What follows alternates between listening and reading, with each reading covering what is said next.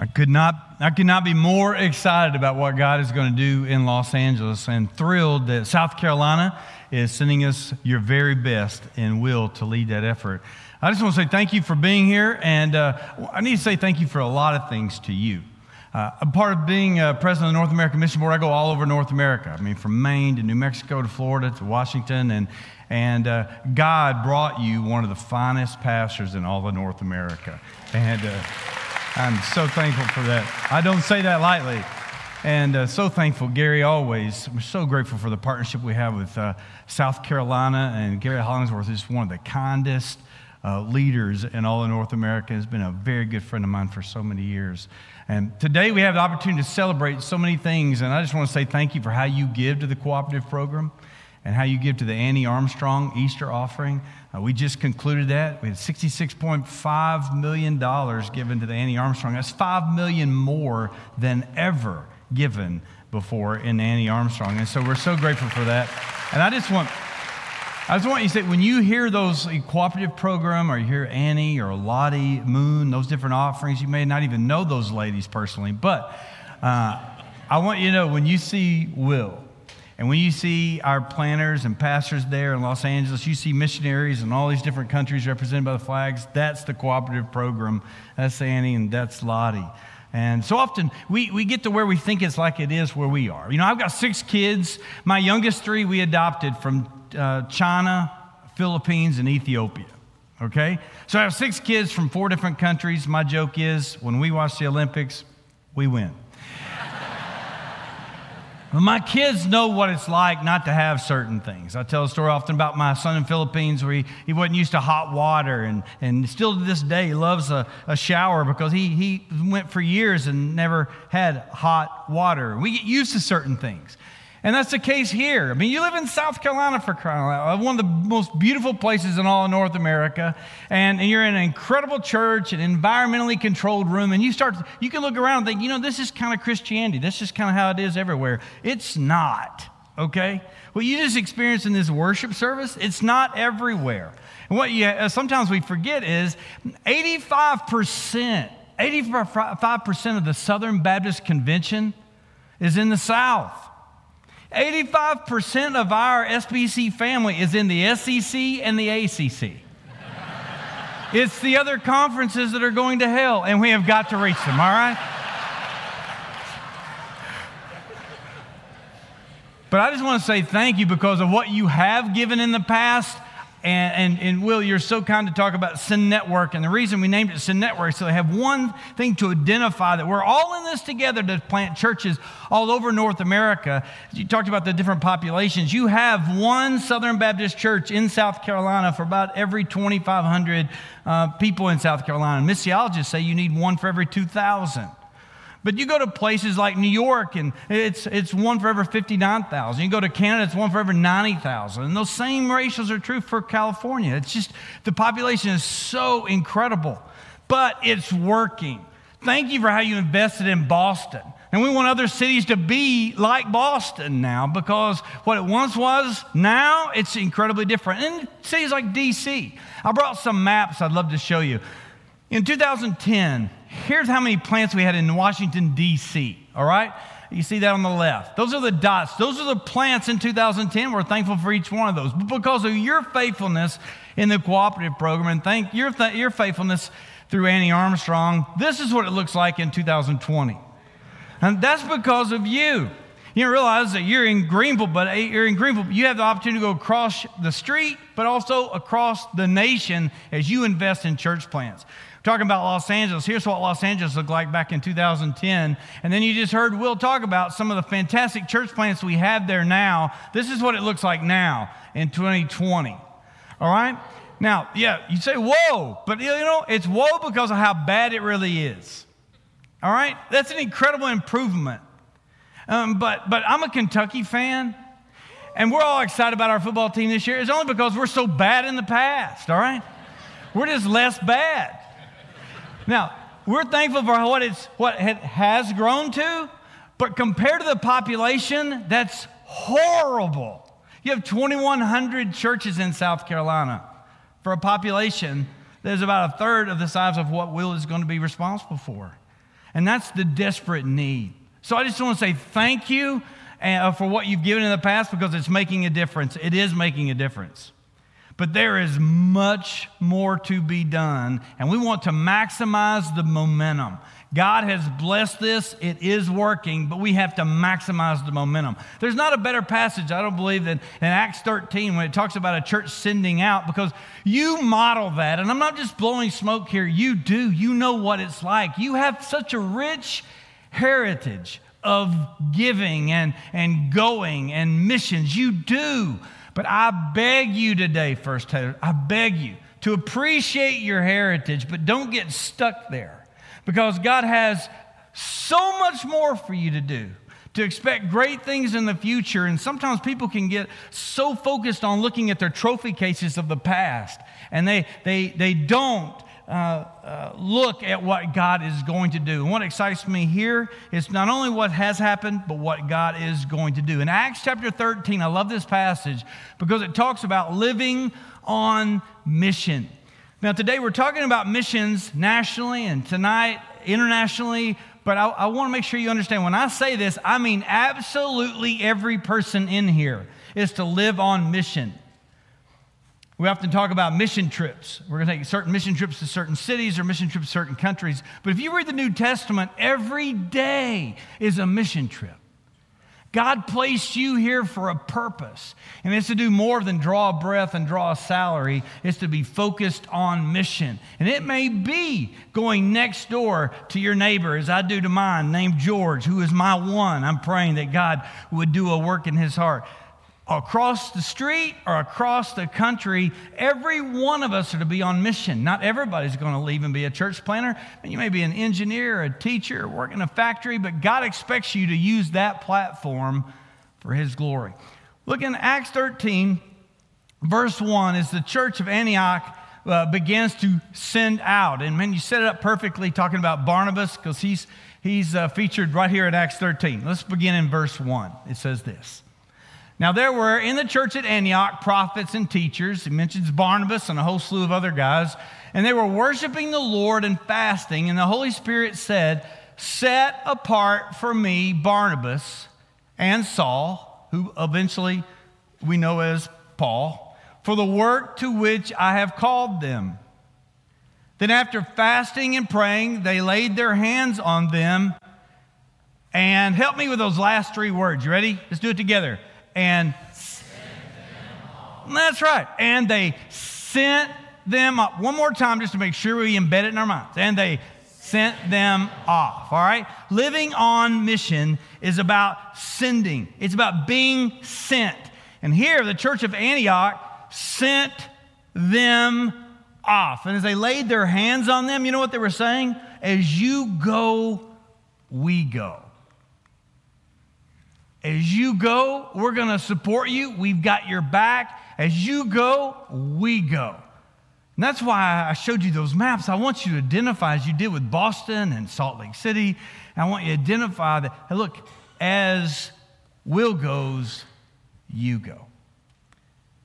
Being sent, I truly believe, ultimately, success is determined of a church not by its seating capacity, but by its sending capacity. God's called you to multiply. And the church of Antioch did that. The church of Jerusalem looked inward at how they could take care of themselves, and you saw what happened there. You see what happens if you read Scripture. The church of Antioch sent their very best, Barnabas and Saul, who becomes Paul. All right, being sent means, on mission means being sent. It also means being obedient. It's hard to leave South Carolina and go to Los Angeles. It's hard to uproot your kids and move to somewhere in a kind of a foreign land, if you will. But look what this next verse says in Acts 13. So being sent out by the Holy Spirit, they went down to Seleucia. From there they sailed to Cyprus. And when they arrived at Salamis, they proclaimed the word of God in the synagogues of the Jews. And they had John to assist them. Now remember that, John, that'll be an important part. John Mark. But it says, so they went out by the Holy Spirit. When you go out by the Holy Spirit, you have to be obedient. What that simply means, when you're sent by the Holy Spirit, you have to be obedient, completely dependent, and completely flexible. When God as God sends Will to Los Angeles, he has to be completely obedient and completely dependent. He's from South Carolina, for crying out loud, going to Los Angeles. It's completely dependent upon God doing a miraculous thing. The Holy Spirit, completely dependent, but also we've learned you have to be completely flexible. And the problem so often in the church, and when we say about you being on mission, when we decide to be on mission, we often determine what that is. We go to God in prayer and ask that he bless it. And then we go about trying to achieve everything we feel like needs to be done instead of flipping it and just saying, my yes is on the table. God, you tell me where you want me to go. And when I get there, man, I'll do my best, but ultimately it's your plan that I want to run, not my plan forced. Sometimes we try to force certain things. I always remember when I was in seminary, I had a guy, I'll just call, his first name was John, and he said, man, I want you to pray for me. I'm really trying to discern where God wants me to go. And I said, well, in seminary, they have the way where you turn in your name to where you'd like to go or where you're open to going. And typically, I'm open to going to North America. I'm open to going to the Northeast, Southeast. And I said, well, when you turned your sheet in about a placement, what did you do? And he turned in 2 zip codes right around Memphis, very near his mother-in-law. I mean, that's openness to whatever you want me to do in the 2 zip codes. And listen, we're talking about being missional. It's about being completely dependent. You see, God often calls us to do things greater than our ability to accomplish. Why? Because when God calls you to do things greater than your ability to accomplish, and it actually succeeds, then he's the only one that gets the credit. Because there's only by the grace of God could that happen. All that stuff they're talking about, Sin Network, look, it's obviously only by the grace of God. When you haven't planted a church in San Juan, Puerto Rico for 20 to 30 years, and now we have 17 there, that's only by the grace of God. And how God takes a guy like a Dan Coleman and puts him in Augusta, Maine, and plants a little church that runs about 70, and they get 3 services and get up to 200, but in a little room of 70. Because of your faithfulness, we're able to buy a Catholic church, put them in there, and today they run over 1,500. That's something that only God could do. Living on mission means being sent, but also being obedient. But you know what else it means? When you're living sent and being obedient, there will be challenges.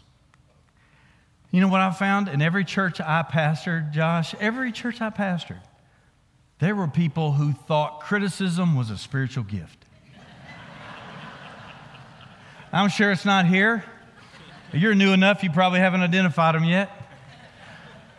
But I had them in my church, and it was so funny. They would just sit there with their arms closed, and I get folded. And I just sometimes wanted to stop and say, hey, brother, you want to lead us in a word of criticism? I can tell you got it on your heart. Oh, that passage in Mark 2 where Jesus was healing the paralytic, and there's some scribes there thinking to themselves. You know, I was like, I know those guys, you know. But there are people who are going to be challenged. Look what it says in Acts 13. That's exactly what happened. Look what it says. When they had gone through the whole island as far as Paphos, they came upon a certain magician, the Jewish false prophet named Bar-Jesus. He was with the proconsul, Sergius Paulus, a man of intelligence, who summoned Barnabas. He called Barnabas and Saul, and sought to hear the word of God. But Elymas, the magician, for that is the meaning of his name, opposed them, seeking to turn the proconsul away from the faith. Seeking to turn him away from the faith. What I want you to see is sometimes you're challenged from the outside. The leader here and his sidekick, his counsel, And he was actually open to hearing what Barnabas and Saul were saying. And his sidekick says, no, whoa. You don't understand the impact that'll have on your poll numbers. There's a lot of unexpected implications. If you would go down that road, some bad things can happen. We got to think through this, and you don't need to do that. So he's talking him out of it. You can read the rest of the story and how it ends. It's a great story, but what I want you to see is there's challenges.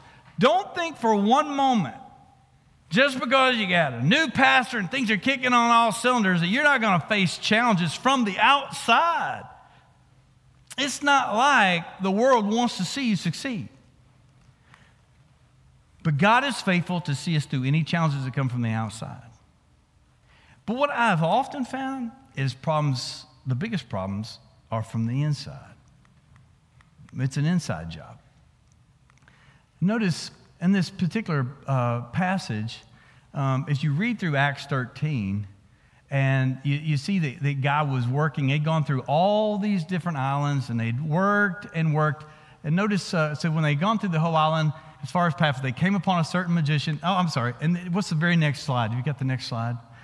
There we go. And after some days, Paul said to Barnabas, let us return and visit the brothers in every city where we proclaim the word of the Lord. Now, what happened is they went on this first missionary journey. They planted churches, okay? They come home, back to Antioch, gave a report, and then Paul felt burdened, like, you know what? Let's go back. It'd be much like you saying, we planted churches in Boston. Let's go back and see what we did years ago. Let's go see Salt Lake City in a couple of years, going back to see what you're going to do. And all. That's kind of the idea. And so Paul says, let's go back. I think it'd be cool. Can I go back and do a second missionary journey? What do you think? And let's go do that, Barnabas. And notice what happens here. Let us return and visit the brothers. Oh, stay back. I'm sorry. There you go. Now, Barnabas wanted to take with them John Mark. But Paul thought best not to take him with him, the one who had withdrawn from them in Pamphylia and had not gone with them to the work. Now, let me give you a little background here, and for sake of time, I just want to give a quick glance at this. John Mark's related to Barnabas, his nephew. The first missionary journey, Barnabas said to Saul, hey, look, we're going to go out. I'm going to take John Mark with me, and he'll be kind of like the Antioch Collective, all right? And he's going to be the first intern in the Bible, and we're going to take him with us on the trip. And of course, John Mark's like, boy, can I go? This would be great. This is fantastic. Going to Cyprus. It's like Bahamas for Jesus. Who doesn't want to go to Cyprus? And so if you look at where they went, it was fantastic. And everything went good while it was going good. But then they began to experience some challenges. And some believe that they had diseases and all kinds of difficulty in the trip. And that when it really started going tough, John Mark went to Barnabas and says, hey, Barnabas, I really appreciate the opportunity. This is great, but this is hard. This is harder than I thought. I mean, this is not what I expected. I had all these expectations. And then I thought, it's one of those things where, look, I'm following the Lord. I thought I'm doing everything right. I thought it would go fine. And I enjoyed the trip to Cyprus. I mean, who wouldn't? But now this is difficult. And he began to whine and basically said, I want to go back to my mommy, okay? And so Paul, this really ticked him off. And he looked at John Mark as a pansy or a deserter, whichever one you want to say. And Barnabas sent John Mark back. Well, now it comes time to do the second missionary journey. And you notice what happens. Paul says, hey, Barnabas, what do you say we go back and do a second tour? Barnabas says, great, I'll call John Mark. Paul says, wait just a second. Not going to happen. Matter of fact, if you read Acts 15, it talks about the fact that there was no small disagreement, which means they had it out. We don't know the details of it. We just know it was no small disagreement. And I'm sure it went something like this. Paul, look, nobody's perfect. He made his mistakes, but I want to give him a second chance. Paul says, not a chance. This is too important. The kid tried. He didn't make it. He wimped out. I'm not wasting my time on the kid. He's a deserter. And then halfway through this trip, he'll want to whine back to his mama again. Barnabas says, I don't know if you've read the New Testament, Paul, but it's Paul and Barnabas. I get a vote here. And Paul says, hey, look, I know you're the encourager, Barnabas, but you're letting your heart overrule your head. And this is not going, no small disagreement. To which ultimately someone made the call. Paul says, all right, Barnabas, if that's how you want it, take your little John Mark and you guys go that way. And my Silas, come on, you go with me. We're going to go that way. And that's what they did. Now, I don't know about you, man, one of the things, we get to heaven, I can't wait to kind of find out what happened. Hey, when Paul and Silas were walking away, tell me what some of the side talk was. I mean, how you imagine Paul just saying, oh, man, I love Barnabas, I really do. He's such a good, he really is an encourager, but man, is that guy let his heart go overrule his head. I mean, that little wimpy nephew of his never going to amount to anything. You can just imagine just yak. That's just kind of how Paul was. But you can imagine the other conversation. And I can identify with poor John Mark. I made my share of mistakes, and John Mark make his. And man, how awkward. I mean, John Mark's walking with Barnabas this way, looking at Paul and Silas going that way, knowing that, look, the only reason Barnabas is walking this way is because of him. The loyalty that he had, but he was investing in him as a mentor. I imagine somewhere along the line, we don't know exactly the words, but I'm sure Barnabas is like, man, Uncle Barnabas, I'm so sorry. This is so awkward. I am so sorry. He can say, look, John Mark, we all make mistakes. And yeah, you made your share. That wasn't your finest moment. But you know what, John Mark? I believe God saw something special for you. I mean, yeah, you messed up that one, you fumbled, but look, God's a God of a second chance. Not only a second chance, God's a God of a third chance and a fourth and a fifth. I believe God has some big plans for you. Perhaps he puts his arm around him and says, who knows, John Mark, maybe even one day you'll write a book. The Gospel of Mark. My point is, when you're on mission, it's about being sent. It's about being obedient. And you're going to be challenged. The fourth part is, we must be faithful and focused to the finish. I did 3 F's just because it's easier for me. It reminds me of my grade cards. Faithful, focused to the finish. Point is, they had their challenges, but notice what you had. You had 1 missionary team, and now you have what? 2. And even in the midst of challenges, they were able to accomplish some incredible things. And Paul went on preaching and preached this. Let it be known to you, therefore, brothers, that through this man, forgiveness of sins is proclaimed to you. You know what I'm thankful for? Even through the midst of even challenges he had, internally, externally, all that, he did not forget his primary message was one of repentance. In Jesus, there is forgiveness. In Jesus, there is forgiveness. That's why we do. Jesus saves, Jesus saves. That was the message.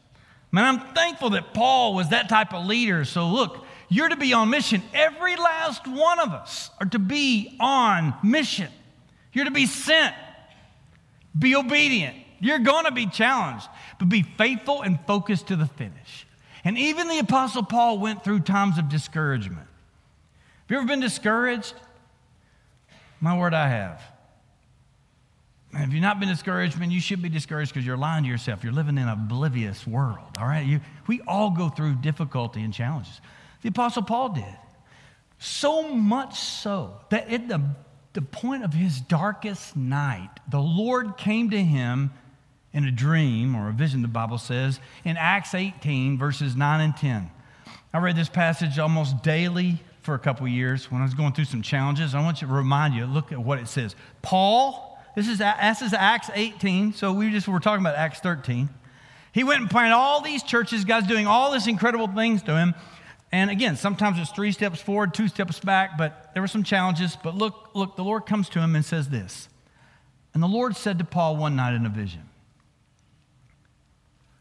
do not be afraid,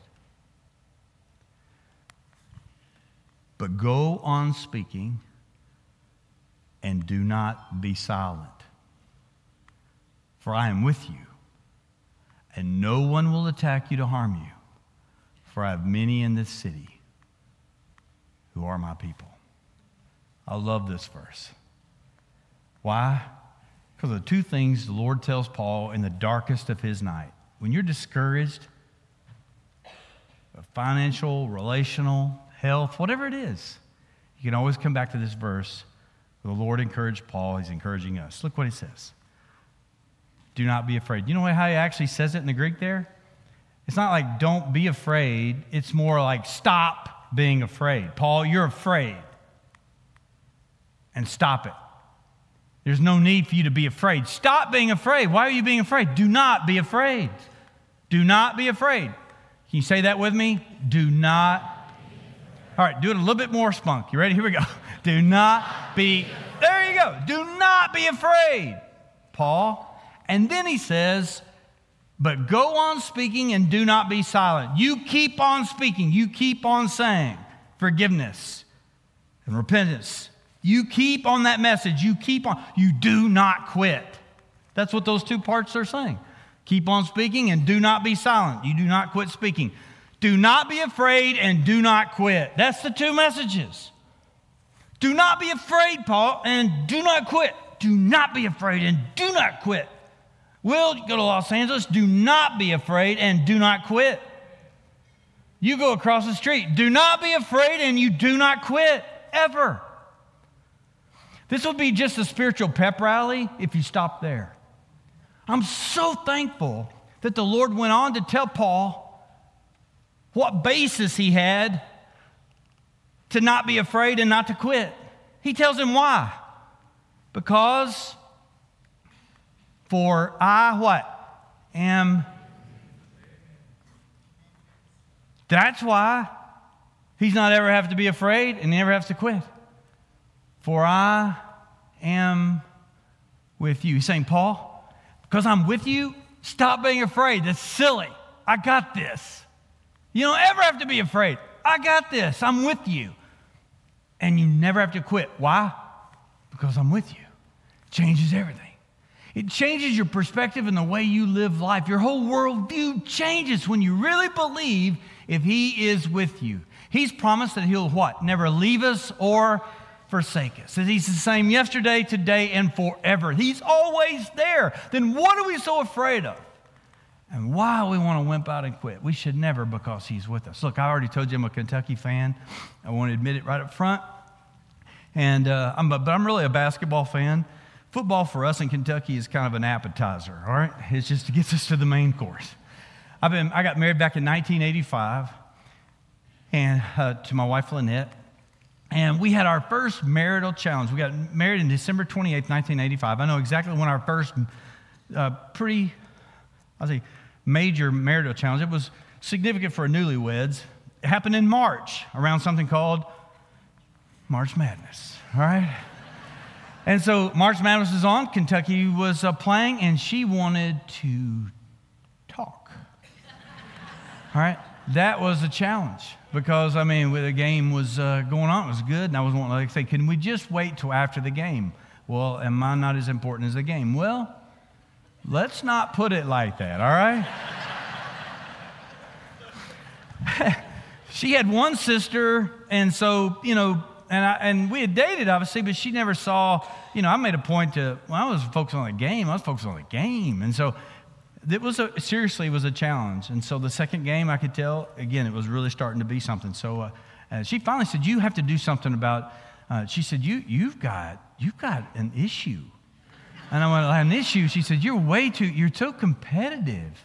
And you get so angry watching a game. I said, no, you're reading it all wrong. Look, when I watch a game and the referee does something, I feel like I should encourage him to do it better the next time.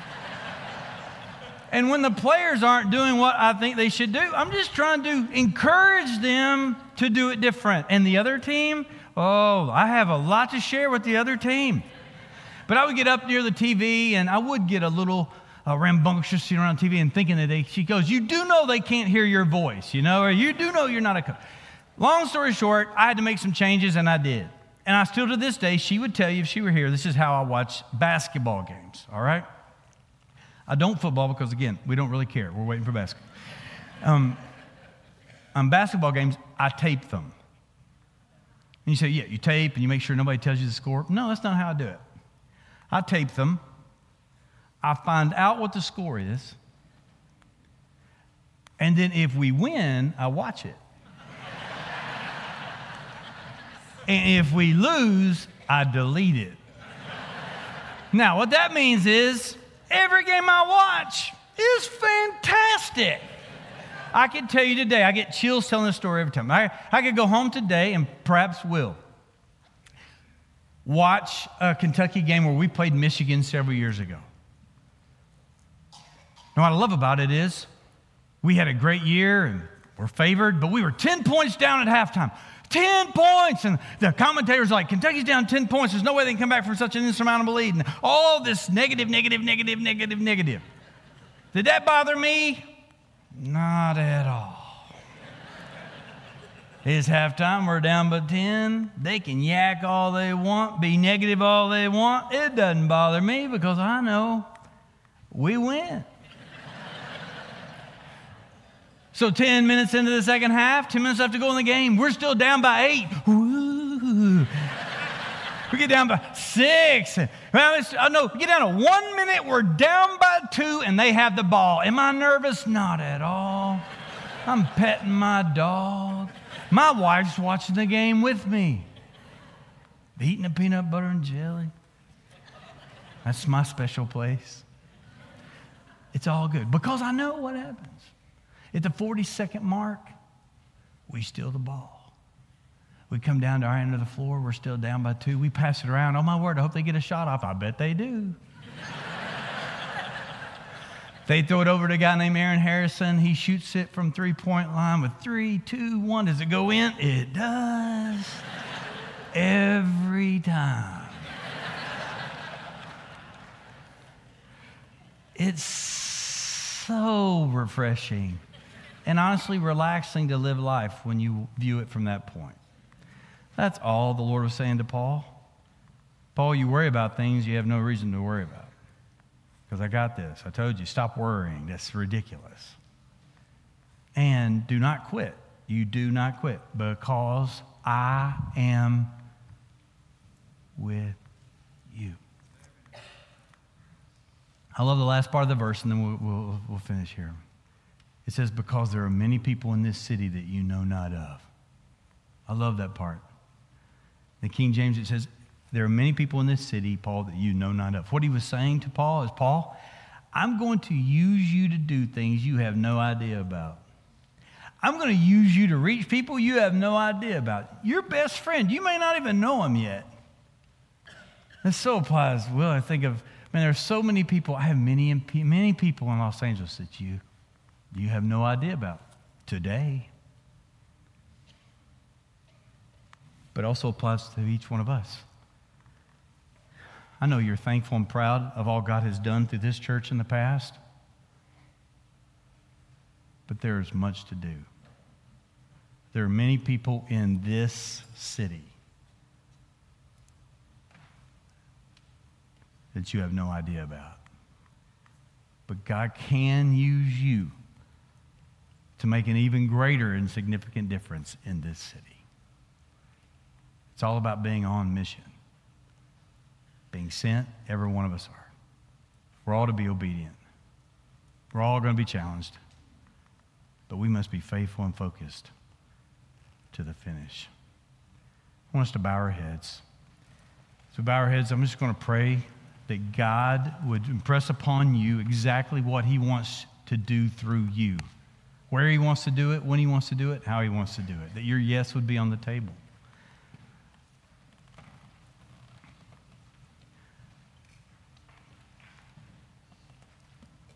God's not saying you have to give up your career. In fact, I tell every one of these Palmetto Collective students, you don't have to give up your career or desire to go into medicine or engineering. Just when you do it, you can do both.